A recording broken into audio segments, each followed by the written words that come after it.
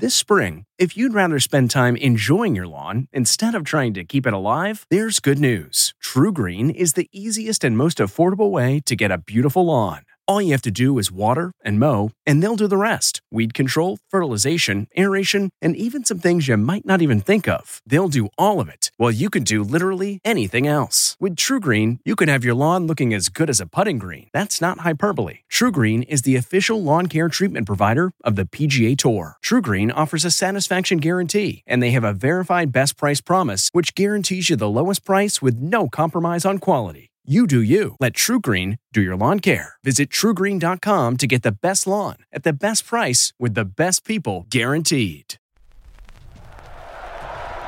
5, 4, 3, 2, 1. But who's counting, right? And his name is Major. Oh, ladies and gentlemen, please welcome Major Garrett. From the nation's capital. Major, fantastic. It's The Takeout. This is a major achievement. With CBS News Chief Washington Correspondent Major Garrett, yes, CBS, yes, hi. Major Garrett. Major, that's nonsense, and you should know better. Is Major out of the doghouse? The answer is yes. Welcome to the very best part of my broadcast week. I'm Major Garrett, host and creator of this program known as The Takeout. Every week we talk to really interesting, smart people about important issues, all with the purpose of learning and understanding more about the world we live in. And we're going to do that in a very big way this week with two people who work closely with me and everyone else at CBS. We rely on them to talk about one of the biggest topics the globe is facing right now, which is climate change and its consequences in the lived experience of human beings across the planet. Jeff Berardelli is our meteorologist, one of our meteorologists at CBS, and a climate specialist. And Ben Tracy, formerly a colleague of mine who covered the White House, was our Beijing bureau chief for a while. He's now our chief environmental correspondent. Gentlemen, it's great to have you with us. Say hello. Hey, Major. Thanks for having us. Yep, it's great to be here. And you said we were interesting. No one's ever called me that before.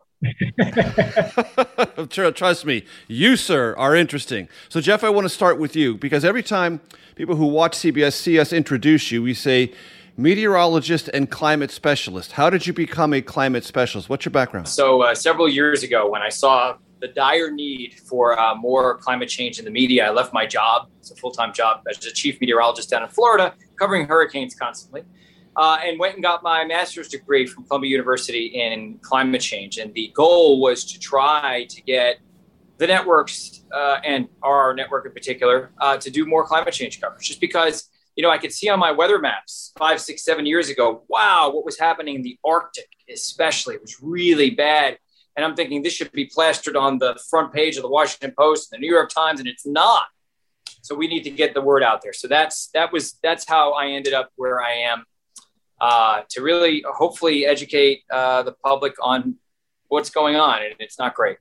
And when you went to get that degree and diploma, what kind of things did you learn? What was it that made you, through a degree process, an education system process, a climate specialist? Essentially, what did you learn that you didn't know before? That's a good point. So I already had a bachelor's degree in meteorology and atmospheric sciences. What I went there for was to kind of get a well-rounded education, multifaceted. I took a class in climate law. I took a class in climate sociology. I learned about climate solutions. So the point was not so much that I needed more schooling in the science. Of course, I had that already. The point was to kind of get a more well-rounded worldview of climate change and all of the ways that it impacts society. So my degree is actually called Climate and Society. Got it. Ben Tracy, this is a new beat for you, but I know you wanted to do this work. I know you've traveled extensively around the world in your other jobs, both as a journalist and with CBS. What is it about this that drives you to make this coverage as much a part of CBS's news product morning and evening as it is? Well, exactly for the reason Jeff just said. I mean, this is critical. This is about the future of the planet. And sometimes that can seem alarmist, but that's exactly what we're talking about. It's what kind of world are we going to live in? What kind of world will our children and grandchildren live in? So to help kind of explain some of these things to people, I'm just really grateful that we're investing time and resources into going out in the country and showing people not only the problems, but also some solutions that are being developed. And there are some out there. And we're trying to find those and bring them to people so they don't get this feeling that, all hope is lost. Right. And I know both of you have a optimistic side of you when you look at technology, when you look at the changing political dynamic, when you look at the way people are discussing and thinking about this issue differently than they did 10 or 15 years ago, how corporations have sort of at least partially leaned in on this, and we're going to get to that component part of the conversation momentarily. But Jeff first, and then Ben. Jeff, this summer, we are recording this conversation the very final week of August. This summer has seen excruciating images, most recently in Tennessee, dozens of people killed in flash floods. There were these horrific flash floods in Germany, not once in 100-year phenomena, once in a more than hundreds of years, maybe once in a millennia phenomenon. In my beloved western part of the United States, fires are still burning out of control in California. Last week, we talked to Lucy Walker about her documentary about that, Bring Your Own Brigade. So, Jeff, again, first, if you could link what people saw this summer, experienced, and in some cases lived through, and the relationship to climate change. Well, first, I'll just say, as someone who studied weather my whole life, I've never seen anything like this before. That's how crazy the weather is this summer. It's not just your imagination. It's not just media or social media. It is the fact that it's actually the case. Yeah, the Tennessee floods are less frequent than a once in 1,000 year event. That means if you live there for over 1,000 years, you may experience something like that once. The European floods, once in 400 year event, made up to 9 times worse by climate change. So the bottom line here, and this really is this simple. The atmosphere is warmer, and the oceans are warmer. We have more energy in the system. When you have more energy, everything is spiked and enhanced and made worse. That is the case with floods because the atmosphere can hold more moisture. We also think the jet stream may be kind of becoming more loopy and slowing down, causing systems to slow. That's what happened in Tennessee. That's what happened in Europe. That's what happened in New York City, actually, with a little extension from Monterey. And what's happening in the West is that because we're warming the soil, it's not so much that less rain is falling. It is true. We're in a drought right now, and that may change in 10 years where we'll get more rain. What's not going to change is air temperatures continue to warm, so we evaporate a lot more moisture from the soil. And so everything dries out, vegetation dries out, the ground dries out. Our water resources dry out, as you've seen in Ben Tracy's stories out there, and I'm sure he'll talk more about that. And it causes exponential growth in fires. I mean, look at what's happening in California right now. 3 huge fires, 2 of them over 100,000 acres, one of them over 700,000 acres, which may grow to the largest fire ever in California history. And of course, you guessed it, last year was the largest complex fire in California history. And Ben, you see the human consequences of this. You talk to people who are experts in this field from a lot of different perspectives. How would you characterize or try to explain to one of your closest friends what this summer has been like? I keep saying, people keep asking me about what's happening out west because I've spent a lot of time out there in the last couple of months. And, from just your regular person to the scientists who are really in the weeds on this, they're very concerned because exactly what Jeff just said, they're having precipitation is falling more as rain than snow. So it's not stored up in the mountains to flow into those reservoirs when they need it. And because it is so dry out there, the same amount of precipitation doesn't lead to the same amount of water in a reservoir anymore because it basically just gets sucked into the ground because everything is so dry. So they're no longer talking about, kind of pray for rain, let's see what happens. They're talking very seriously about adaptation. What do we do in the future? Because they view this as much closer to what's going to be normal for them than some anomaly that they're currently going through. We keep saying a drought. But a drought is something that tends to have a beginning and an end. But this could be something that's more severe than that this could just be where they're headed for the decades to come. And Ben, for the benefit of our audience, I want to let them know that you've had some lived experience with this in other parts of the world, specifically China, and you've traveled to India. Tell my audience in the last minute we have before we have to go to break what that was like. Obviously you're seeing those impacts in those places too. These massive Chinese cities that have been built just in the last decade or so, they weren't really built to be resilient for some of the impacts that they're now seeing. They're seeing these massive floods, similar to what you mentioned happened in Europe. But you know what? The thing that I've really been struck by this summer, I just flew into Denver about a week ago for a story we were doing. It looked like flying into Beijing. With all that pollution in the air, this from wildfires, not just from man-made pollution, but you couldn't even see the mountains in Denver, in downtown Denver. You couldn't see anything. So we're experiencing these things firsthand now.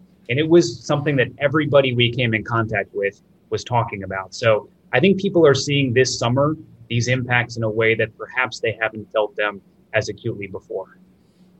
That is the voice of Ben Tracy, and Jeff Berardelli joins him for our conversation about climate change and how it's affecting and influencing all of us. Stay tuned for segment 2 of The Takeout in just 1 second. This episode is brought in part to you by Audible, your go-to destination for thrilling audio entertainment. Whether you're looking for a hair-raising experience to enjoy while you're on the move or eager to dive into sinister and shocking tales, Audible has an exclusive collection of thrillers from best-selling authors that will keep you on the edge of your seat. Like James Patterson's first audio-only thriller, The Coldest Case. Experience stories like never before, where every chilling detail is brought to life by captivating sound design. Plus, as an Audible member, choose one title a month to make yours forever. And now, new members can try Audible free for 30 days. Just visit audible.com/WonderyPod or text WonderyPod to 500-500. That's audible.com/WonderyPod or text WonderyPod to 500-500. From CBS News, this is The Takeout with Major Garrett. Welcome back to The Takeout. Ben Tracy. Ben, what is your title? My title is kind of clumsy. It's Senior National and Environmental Correspondent. There we go. Titles matter. And Jeff Berardelli, as I've said before, meteorologist, climate specialist for CBS. So, folks, watching on CBSN and listening, but especially watching, I'm holding up a photocopy of the cover of what is called the Intergovernmental Panel on Climate Change 2021, the Physical Science Basis, Summary for Policymakers. Jeff Berardelli, what is that? So that's been going on since 1990. The world came together, in the late 80s and decided, hey, climate change is going to be an issue. We have to come together as an international group and try to figure out, first of all, how to make sure that we understand the science and then what we do following that. So they've been putting out reports every 5 or 6 years, give or take, since that time. This is AR6, so Assessment Report 6. It's the sixth one. And this was the science report. So this is basically a compilation of all the science that's been done over the past several years, built on a foundation of the science that's been done over the past several decades. And so it's what we know, what we're clear on, what we still have to learn about. And it's quite a large document. But it's no new, there's no new research in it. It's just the research that's been done by scientists all over the world over the past few years that experts will look at and say, this is our degree of confidence, and this is how we see humans are impacting the climate. And there's a lot. It's hurricanes, it's floods, it's heat waves. I'm going to read some top-line conclusions from the first few pages of this Climate Change 2021 report. But first, Jeff, for my audience's benefit, are there those who still disbelieve IPCC reports? Are there skeptics? Are there deniers? Are there those who say the science is still wobbly? There are some. It's about 7 or 8% of the population, so it's not huge. It's typically very, very conservative folks. Believe it or not, there's a counter IPCC report. Literally, there's an organization, a think tank, that puts out a counter IPCC report. I don't know if they did it this year, but they did it in the past. But the thing is it's a waning percentage of the population.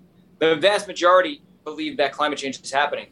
But where there's some gray area is that a large percentage of people think that they're not certain if it's being caused by humans. But I can tell you that 99 and greater percent of scientists believe and know that climate change is being caused by humans.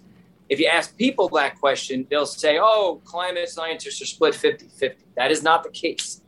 There is almost unanimous understanding that climate change is caused by humans. All right. Ben, I'll get to you in just a second, but I want to run one thing more by Jeff. So this is A11 from the IPCC report. I'm going to read it to you. Observed increases in well-mixed greenhouse gas concentrations since around 1750 are unequivocally caused by human activities. reaching annual averages of 410 parts per million for carbon dioxide, 186 parts per billion for methane, and 332 parts per billion for nitrous oxide. What does that mean? Well, these are greenhouse gases that we're releasing through the burning of fossil fuels. Now, you might ask, how do we know this is the highest that these gases have been? Like carbon dioxide is the highest it's been in at least 2 million years. How do we know that? Scientists can go back and look at ice cores from Greenland, from Antarctica. They can look at sediment cores down in the bottom of the ocean, and they can actually see preserved bubbles of air. They can then analyze those bubbles of air, and they can see that used to be that the parts per million, so the amount of carbon dioxide molecules per million molecules, used to be 280 back in the 1800s. Now it's 415. So we've seen a dramatic increase in such a short period of time. And I'll just emphasize, it's that rate of change that's a big problem. It's not the change. If it happened over thousands of years, it wouldn't be a big deal, but it's happening over literally decades and centuries, which really complicates matters in terms of us adapting and mitigating it. So, Ben, to you, A12 from the same document. Each of the last 4 decades has been successively warmer than any decade that preceded it since 1850. That sounds like exactly what you were talking to us about in segment 1. Exactly. I mean, basically, the report is saying that this hotter future is basically locked in, but how hot it gets is still up to us. It's to turn a phrase, baked in.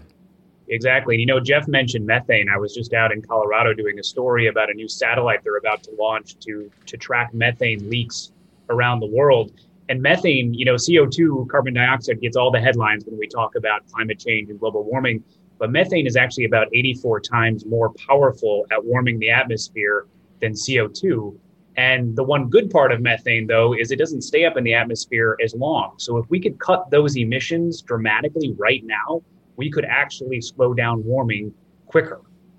So that's a big focus of scientists right now, to see if we can do that, to at least kind of triage the situation we have on our hands.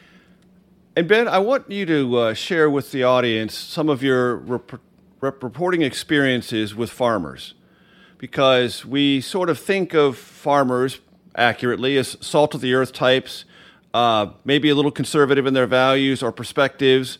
They produce vast amounts of food, but they're also, if you want to put this in sort of inappropriately militaristic terms, they're on the front lines of this. You talk to them, they don't deny this, they are experiencing it, and they're also having to adapt, true? Yeah, the farmers that I've talked to throughout the years, I mean, really in the last decade, because I covered a lot of drought and environmental issues out in California when I was based out there, you don't hear from farmers this debate over climate change. These are people who work the land year in and year out, and they can tell something has changed. I mean, they're experiencing that, as you say, firsthand. We interviewed a farmer up in the Central Valley of California, one of many who is letting fields go fallow because there's just simply not enough water. The state's not delivering the water that these farmers thought they were going to get because the reservoirs are empty. And just to show you how quickly this is happening out there, the farmer that we talked to, his reservoir is the San Luis Reservoir, which is just up the road in the Central Valley of California. When we talked to him, that reservoir was at 30% of its capacity. I just looked the other day, because now I'm a nerd and I go on and look at these reservoir levels every day. It's down to about 12% of its capacity. So this is a critical issue out there in California. You know, the West isn't going to get rain if it does until this fall, and that's still a questionable thing. So Jeff, because I grew up in California and I love the state and I love the people who live there, and I can't stop thinking about what they're going through and have gone through this summer, if you could answer the question, why is what's happening in California happening, both with less snow, infrequent rain, longer droughts, more wildfires? I mean, you know, a lot of it has to do with a warmer atmosphere and just an evaporation of moisture from the soil. Ben mentioned that the ground is thirstier now as well. That's a problem. And also there's been a population boom in California and all across the West using up water resources. We have to figure out how to do that more efficiently. And that's the good news, right? That's something that we can help to manage. But the bad news is as long as we continue to warm the atmosphere, we're going to continue to dry out the soil. Fires will continue to get worse. And as we've seen in California, there are climate refugees now, people that are migrating within the state, displaced within the state or actually moving out of the state. And insurance companies and mortgage companies increasingly are not going to be able to see themselves being able to, support insurance on certain homes and or mortgages too. And with that said, or very, very expensive to get insurance on homes. So this is becoming a real issue. And Jeff, before we go to break, about 50 seconds, talk to my audience about the exponential quality of this. That is to say, gradual, then things move rapidly. I mean, for every increase in degree Celsius, let's say, or Fahrenheit, we see an exponential increase in acreage burned in the West. And we see that, right? I mean, just several years ago, we thought the fires were bad. Now we look back and we say, wow, it is increasing exponentially. You can see it with your own eyes. You don't even need the math and the science to know. Like I said, last year we had the largest, fire in California history. It's a complex fire. This year, the Dixie Fire is not even a complex fire. It's already up to 700,000+ acres. So, and as Ben said, we don't generally get rain in California until the end of fall. Sometimes it's delayed. It's been more delayed lately, which means that, this fire has the capacity to grow to the largest ever in California history. Jeff Berardelli, Ben Tracy, of course you're going to stay with us. I hope the audience will too. Stay tuned for segment 3 of The Takeout in just 1 second.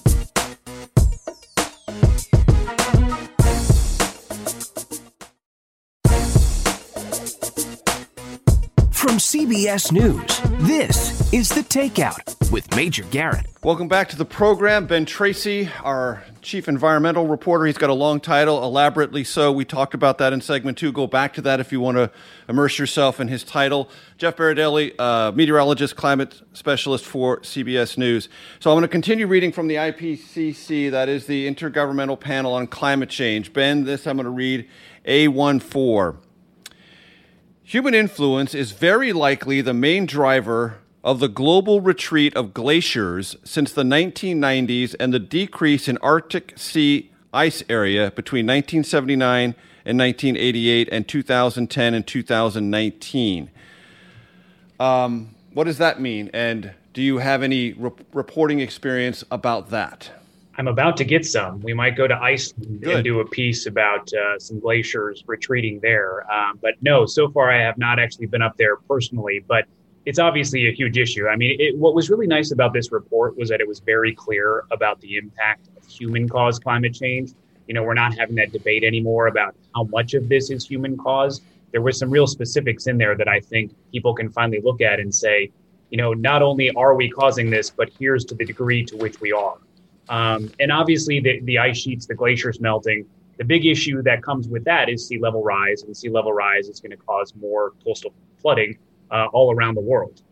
So those are huge issues. And if you want to just kind of like get a sense of what's going on in that part of the world right now, for the first time ever, there was rain on the peak of the Greenland ice sheet that just happened a couple of days ago. I mean, things like that have just never happened in history. We're experiencing these things for the first time. So, these impacts are real and they're becoming much more prevalent. And Jeff Berardelli and Ben Tracy, I want our audience to know that if they want to dive more deeply into this, I talked to both of you for a 2-part audio documentary on climate change for my Debrief podcast. If you go to the Debrief on all great podcast platforms, you can find those 2 episodes. A very, very deep dive into all the ramifications of all this, but I wanted to have this conversation for the benefit of our Takeout audience. Jeff, one of the things that flows through all of this is that it's, as I understand it, it's not so much, well, what's the amount of precipitation? It's when does it come? How is it different than it used to be? Let's say more rain or more snow, and in volumes in shorter periods of time, which causes greater effects on the ground. Am I onto something there? Is that about right? You summed that up perfectly.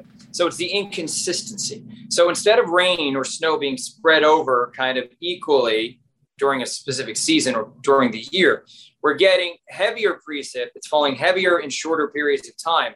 And then we'll have much drier stretches, longer, drier stretches. So, there's less consistency. Farmers and essentially everybody that counts on the rain can't count on it to come when it used to come. And that causes major problems because obviously if you're causing these downpours to be much stronger, the ground simply cannot handle all that rain in such a short period of time. And we saw that happen in Tennessee. I'd also say that that was due to, first of all, we have more moisture in the atmosphere. For every 2 degrees Fahrenheit of warming, we've seen 2 degrees Fahrenheit of warming. We see 8% more water vapor in the atmosphere. That doesn't sound like much, but it does make a difference. But in addition, there's this slowing of the jet, which is exactly what was happening this past weekend, which when you combine those two things, and they both are driven by climate change. The jet is a little bit debatable in the science community still, but there's lots of evidence for it. When that happens, you get these really heavy bursts of precipitation all at once, and then you might go a while without getting rain. We need it to happen consistently. Otherwise, it causes problems. So I remember watching you on the evening news talk about this traffic jam of systems last week, a couple of weeks ago, mid-August, right around the time of Tennessee and Henri. And it was like there was, if I remember correctly, there was a high, there was a low, and there was a high, and things just got stalled. Is that what you're talking about? Yeah, so there's a big debate in the science community about this. We think that a warmer Arctic is likely decreasing the contrast between cold and warm down near the tropics because the Arctic's warming so much faster. And by decreasing the contrast, it's decreasing the speed of the jet stream. When the jet stream slows down, it starts to become a lot more wavy. In addition, the highs there, the ridges of high pressure, like the Pacific Northwest heat wave, those are essentially warmer. That means they're stronger, they're more intense, and that bends the jet stream even more. The more you bend the jet stream, the more everything kind of stalls, right? A jet stream can go straight, fast across the United States, and systems will just move along. But when the jet stream's doing this, and it's kinked, systems get stuck. And that's a traffic jam in the atmosphere, and what we've been seeing, honestly, a ton this summer. It's been happening for months now. So I'm going to take a little bit of a risk here and try to put this in a metaphor that audiophiles at least could understand. The old way was like an AM sound wave, and this new way you're describing is more like an FM sound wave, correct? That's a bit beyond my pay grade, Major. I'm sorry. Ben, help me out here. That sounds right to me. And this is a different topic, but with hurricanes, I was talking to NOAA scientists, and they were saying something very similar that what they're now looking at is not that we're going to have, 10 times more hurricanes than we've ever had before, but the ones that we do have are more intense. And they were very concerned and very focused on this issue of what they call rapid intensification. And Jeff can correct me if I'm wrong on this because I'm not a hurricane expert, but these hurricanes that suddenly go from, a 1 to a 4 in 24 hours. So we did a story down in Florida where this company is actually sending out these drones that look like mini sailboats. And they're going to go out into the middle of these hurricanes to try to get better readings to predict when that's going to happen and see it happening in real time. So we can give better forecasts to people on land about when these things are going to hit and how intense they're going to be. But that's a climate change impact where because of all that precipitation in the atmosphere, how moist it is, there's more rain falling out of these hurricanes and they can intensify much more quickly because of how warm the water is. They cook faster, right, Jeff?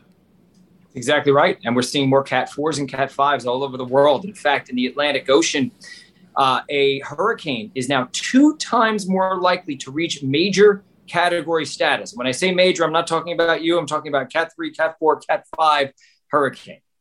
And that's big. And then the reason why is because something like 80 or 90% of damage, I think it's over 80%. It's been a while to pull it out of the recess of my brain here.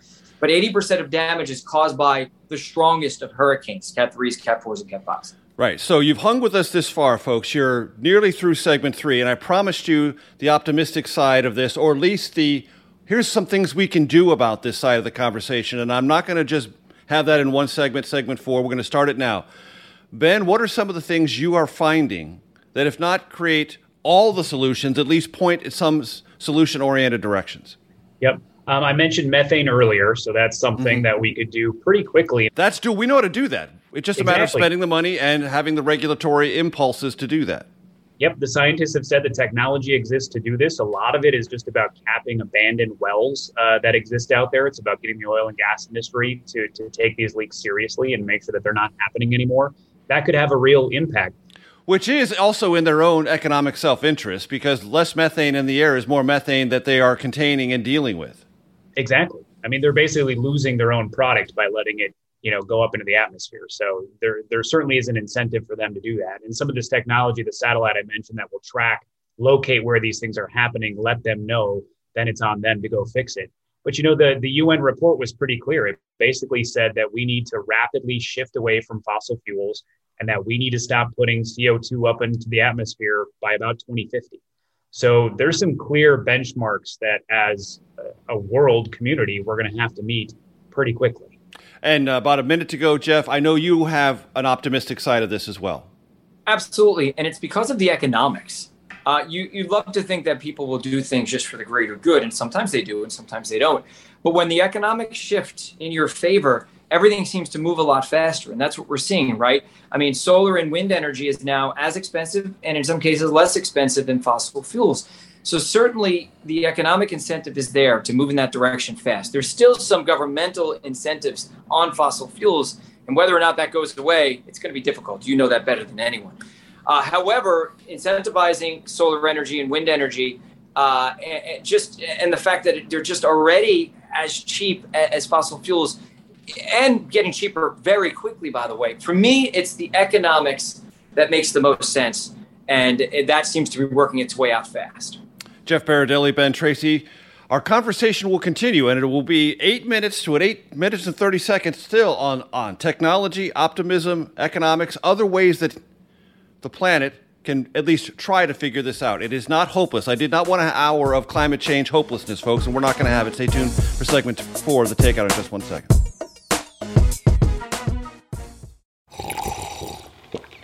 That's not just the sound of that first sip of Morning Joe. It's the sound of someone shopping for a car on Carvana from the comfort of home. That's a good blend. It's time to take it easy, like answering some easy questions to get pre-qualified for a car in minutes. Talk about starting the morning right. Just like customizing your terms so your car fits your budget. Visit Carvana.com or download the app to experience car shopping the way it should be. Convenient, comfortable. Ah. From CBS News, this is The Takeout with Major Garrett. Welcome back. I mentioned a moment ago, folks, that for my debrief podcast, the audio documentary podcast, which is on a summer hiatus, yes, it's true, but you can go back to our archived episodes on all the best podcast platforms. You can find a 2-episode back-to-back treatment of climate change. And one of the people we talked to that was the top climate advisor for President Joe Biden, Gina McCarthy. And one of the things that she said in that interview was, and she's been in these trenches from a regulatory and legal standpoint for the better part of 30 years.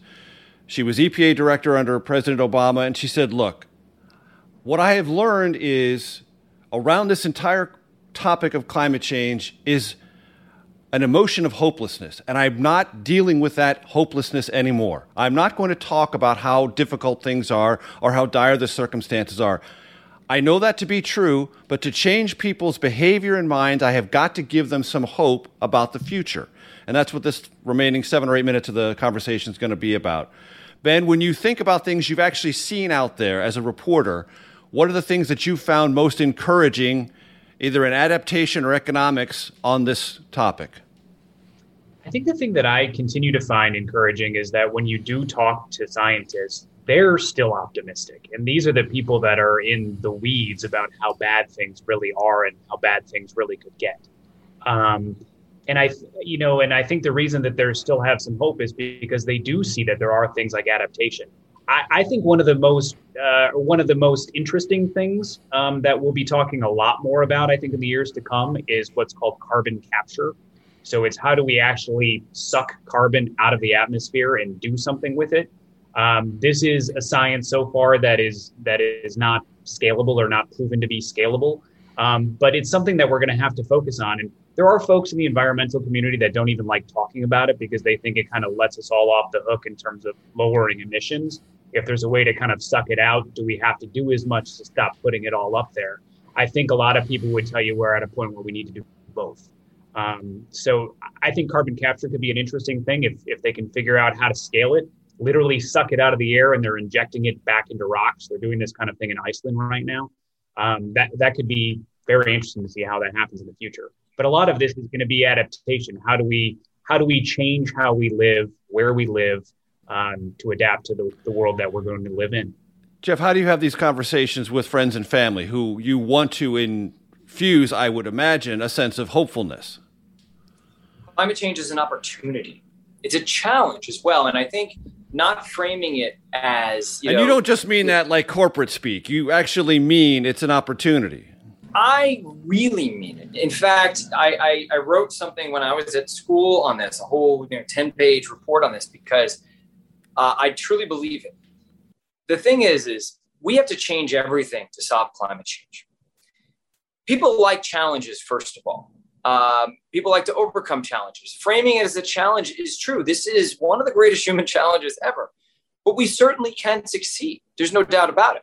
When I say it's an opportunity, it's a huge economic opportunity.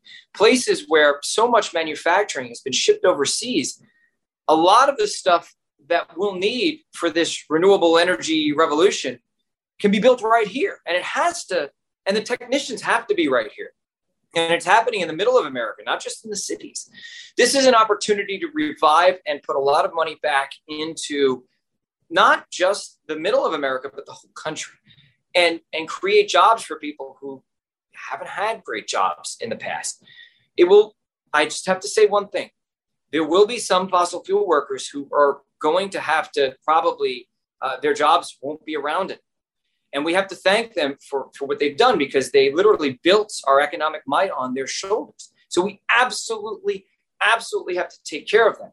But the good news is, in a lot of these same places, there are a lot of jobs in, clean energy efficiency, and in this new industry that has to blossom extraordinarily fast if we are to save ourselves from the climate challenge. And Jeff, real quickly, it's not because fossil fuels had a really good PR campaign that they dominated and built the modern global economy. They are outrageously efficient at a price point for energy output. True? Absolutely. And they are integrated in everything that we do. Plastics, some people may not know this, but plastics are made from petrochemicals too. So they're integrated in every part of our lives. It's not an easy feat to transition away from fossil fuels, but it's a necessity at some point, and as soon as possible, according to scientists. And Jeff, Ben, I want to ask you this then to Jeff. So it's my understanding that the planet and our environment is resilient. It takes a lot of punches from us before it really starts to get bruised and beaten down.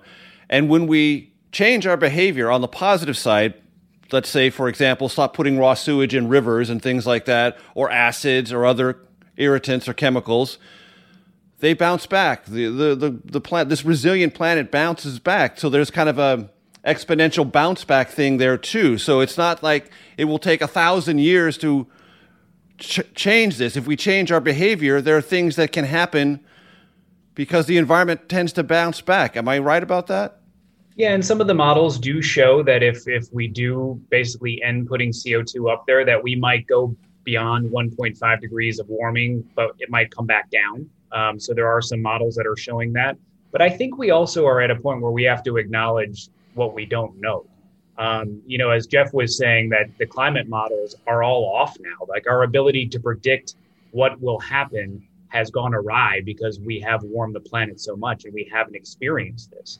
So there is something about, we don't know how quickly things would bounce back or to what degree they would, or are there real tipping points where no matter what you do after a certain point, that impact is just going to happen and there's nothing you can do about it. But certainly, to me, the big takeaway from the UN report is that all hope is not lost. This is still in our control. There is, as we said at the top of this, there is warming baked into the cake here. But how warm it gets, how hot it gets, what impacts people see is still up to us. And this climate scientist that I was interviewing out in Colorado, she's a young woman who has a two-year-old daughter. And she said that right now what is motivating her work is looking at her daughter's face every morning and saying, what kind of world do I want her to live in? And she said, I want to know that I went to work every day and did everything I could to make it the best planet she can live on. So Jeff Berardelli is a brilliant scientist, as you've already figured out. He's also really good at broadcasting. So you're going to get 40 seconds, Jeff, to take us home on this topic. Go. Well, I am going to have a daughter in just over 2 months. Congratulations. Thank you very much. This is on my mind. I'm glad Ben mentioned it, because the truth is that what we're doing now, it's not for us. We're old fogies. The oldest fogey right here, by the way. It's for our children and for their children. What we're doing right now, we're making decisions that will affect humanity for not just decades, but hundreds of years. So we ought to be responsible and do the right thing, not just for ourselves, but for generations going forward. For me, this is a moral and ethical issue.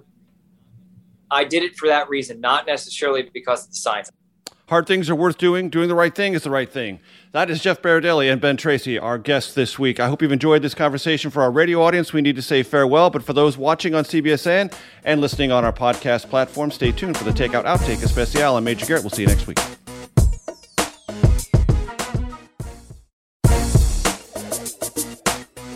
From CBS News, this is The Takeout with Major Garrett. Welcome to your Takeout Outtake Especial. I am Major Garrett. Our guests this week, Ben Tracy and Jeff Berardelli. Ben is our most important environmental correspondent at CBS. Let's just leave it at that. He has a fancy title. Go back to segment 2 if you want to get the title. That's a small list of people, Major. And climate specialist and meteorologist for CBS, Jeff Berardelli. So to both of you, because we've never had this conversation with the two of you, and our audience loves the 3 threshold questions. So Ben, you can go first. Most influential book in your life, all-time favorite movie or one of your most favorite movies, and you do a lot of flying, a lot of driving. So when you're on one of those long trips, what kind of music, if you're really going to get into something you enjoy, are you most likely to listen to, artist or genre? Okay. I'm going to give you 2 books. I would say influential, and this is kind of odd. It's a children's book, technically. It's called The Little Prince, but it's very much about philosophy of life more than anything. And it's a book that I've given as a gift many, many times to a lot of people. If your audience is looking for a book about climate change, and I know this is not like the end-all and be-all on climate change books, but I actually think Bill Gates' latest book about how to avoid a climate disaster, if you're somebody who's not a climate scientist, it's a pretty good read. It's pretty, straightforward. And he acknowledges he's an imperfect vessel for the message, given that he's a multi-billionaire who flies around in a private jet. But he does lay things out pretty clearly. Favorite movie of all time for me is Goonies. I could watch it anytime, over and over and over again. An absolute classic. It's so good. I was actually on the Oregon coast once on vacation where they filmed it, and the hotel had the DVD in the lobby that you could check out and watch it in your room. So that was kind of fun. And then in terms of music, I'm a classic rock guy. So for me, a road trip's going to be Bob Seger. It's going to be Fleetwood Mac. It's going to be Bruce. That's kind of my wheelhouse when I'm behind the wheel. Excellent. So Jeff, I can repeat the questions, or you can take them and run with them as you wish. Yeah. So, first of all, my favorite movie is Forrest Gump. I just love that movie. I don't know. I think it's such a great movie. Almost Famous. I love that movie too.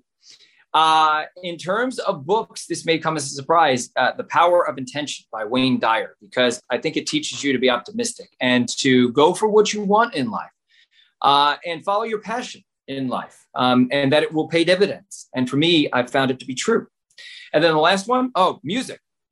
I'm completely stuck in the 70s and 80s. I have not moved out of the 70s and 80s. My wife's over there, and she's like, I'm still listening to 80s music and said, U2, I'm listening to the Bee Gees. It's a little crazy, I know, but I got stuck back in that era. So you've both touched on that era, at least generally. So I want to drop one band name and get your reaction. Steely Dan. Love it. Jeff? Honestly, I can't tell you I'm extraordinarily familiar. Oh, okay. Well, of course I know Steely Dan. I just can't. Get yourself familiar and you will enjoy it. Ben? I love Steely Dan. Peg is one of my favorite songs. Excellent. From the album Asia, and if you haven't listened to that album, ladies and gentlemen, there are 2 songs on the album, in addition to Peg, but they're 2 absolutely immortal songs. The title track, Asia, and Deacon Blues. Go rush to your platform of choice. Get those 2 songs. I promise you, Major Garrett promises you will not be disappointed. And Asia has one of the greatest drum riffs in rock history by Steve Gadd, a session drummer, because Steely Dan did almost all of its work with session musicians. Steve Gadd came in, read the music once, did 2 takes, and you won't believe it. It will blow your mind, ladies and gentlemen. I promise you that. Go listen to it. You will enjoy. So we've got about 2.5 minutes to go. I want to do a couple more things on climate change. So, Jeff, again, one of the topics that comes up in this conversation is salinity in the ocean. Is that a problem, and if so, why? Well, salinity is an issue for the AMO. It's naturally occurring. I'm not being dumb about this, folks. It's there to begin with. Hello, I get that. Jeff, carry on. In particular, there's something called the AMOC, which is I call the Gulf Stream system because it just, I think, makes it a little bit easier. So all this salty water from the Gulf of Mexico flows up the Gulf Stream and it flows to near Greenland and it sinks. The problem there right now is that Greenland is melting fast. A lot of fresh water is flowing into the northern Atlantic Ocean and it's reducing the salinity or the weight or the density of the water and it's not sinking. This circulation, we call it an overturning circulation, is the most important ocean circulation in the world. It controls the redistribution of 20% of the world's heat from the tropics to the poles. So with all that melting going on in Greenland, it's slowing down the ocean conveyor belt. It slowed it down a lot over the past, 50 years. And, what used to seem like something, a breakdown at this complete breakdown and it's stopping would be hundreds of years away. Now the IPCC says there's only a medium chance that it won't completely collapse. If that happens, it throws everything off kilter. So Ben had talked about it earlier, tipping points in the system. If we stop warming, we stop putting carbon dioxide and methane into the atmosphere tomorrow, our temperatures will stop warming almost immediately. That's the great news. But if we get past a certain point with the Amazon rainforest or Antarctic or Greenland or this AMOC, the Gulf Stream system, we tip the system and we cause tremendous feedbacks that make things a whole lot worse. So we have to try to avoid, we don't know where those tipping points are. If we did, we would have hopefully solved this problem already. But that's something we need to watch out for. Ben, I want you to close us out with a conversation that you and I have had about a story you covered about seaweed or kelp and the benefits there, farming that. Yep, aquaculture is basically what they call it. We were up off the coast of Maine. And yeah, they're basically growing seaweed at the bottom of the Bay of Maine there. Why? This is something that, one, it's a sustainable food. So this is a way to grow agriculture that's not creating a bunch of emissions. It's also believed, and I think it's going to take some scaling of this to find out how much impact it has, that this is something that also can absorb some of the carbon that's in the water. So it actually gets absorbed into the tissue of the plant and then can become a sustainable food source as well. So this is something that's actually happened all over the world. We're a little behind on this issue, but we're starting to catch up. And you talked about economic incentives. You now have lobstermen up in that part of this country who are saying this is a better future for them than lobstering, which they're real concerned about as those species start to migrate north as waters get warmer. Excellent. Ben Tracy, Jeff Berardelli, great hanging out with you folks. I hope you enjoyed it. This has been The Takeout. We'll see you next week. The Takeout is produced by Arden Farhi, Jamie Benson, Sarah Cook, Ellie Watson, Jake Rosen, and Ashley Armstrong. CBSN production by Eric Susanen. Follow us on Facebook, Twitter, and Instagram at Takeout Podcast. That's at Takeout Podcast. And for more, go to takeoutpodcast.com. The Takeout is a production of CBS News. If you like The Takeout, you can listen early and ad-free right now by joining Wondery Plus in the Wondery app or on Apple Podcasts. Prime members can listen ad-free on Amazon Music. Before you go, tell us about yourself by filling out a short survey at Wondery.com/survey. Survivor's back, and so is On Fire, the only official Survivor podcast, and we have a twist, a new co-host, the winner of Survivor 45, Dee Valladares. Hi! Listen to On Fire, the official Survivor podcast, wherever you get your podcast.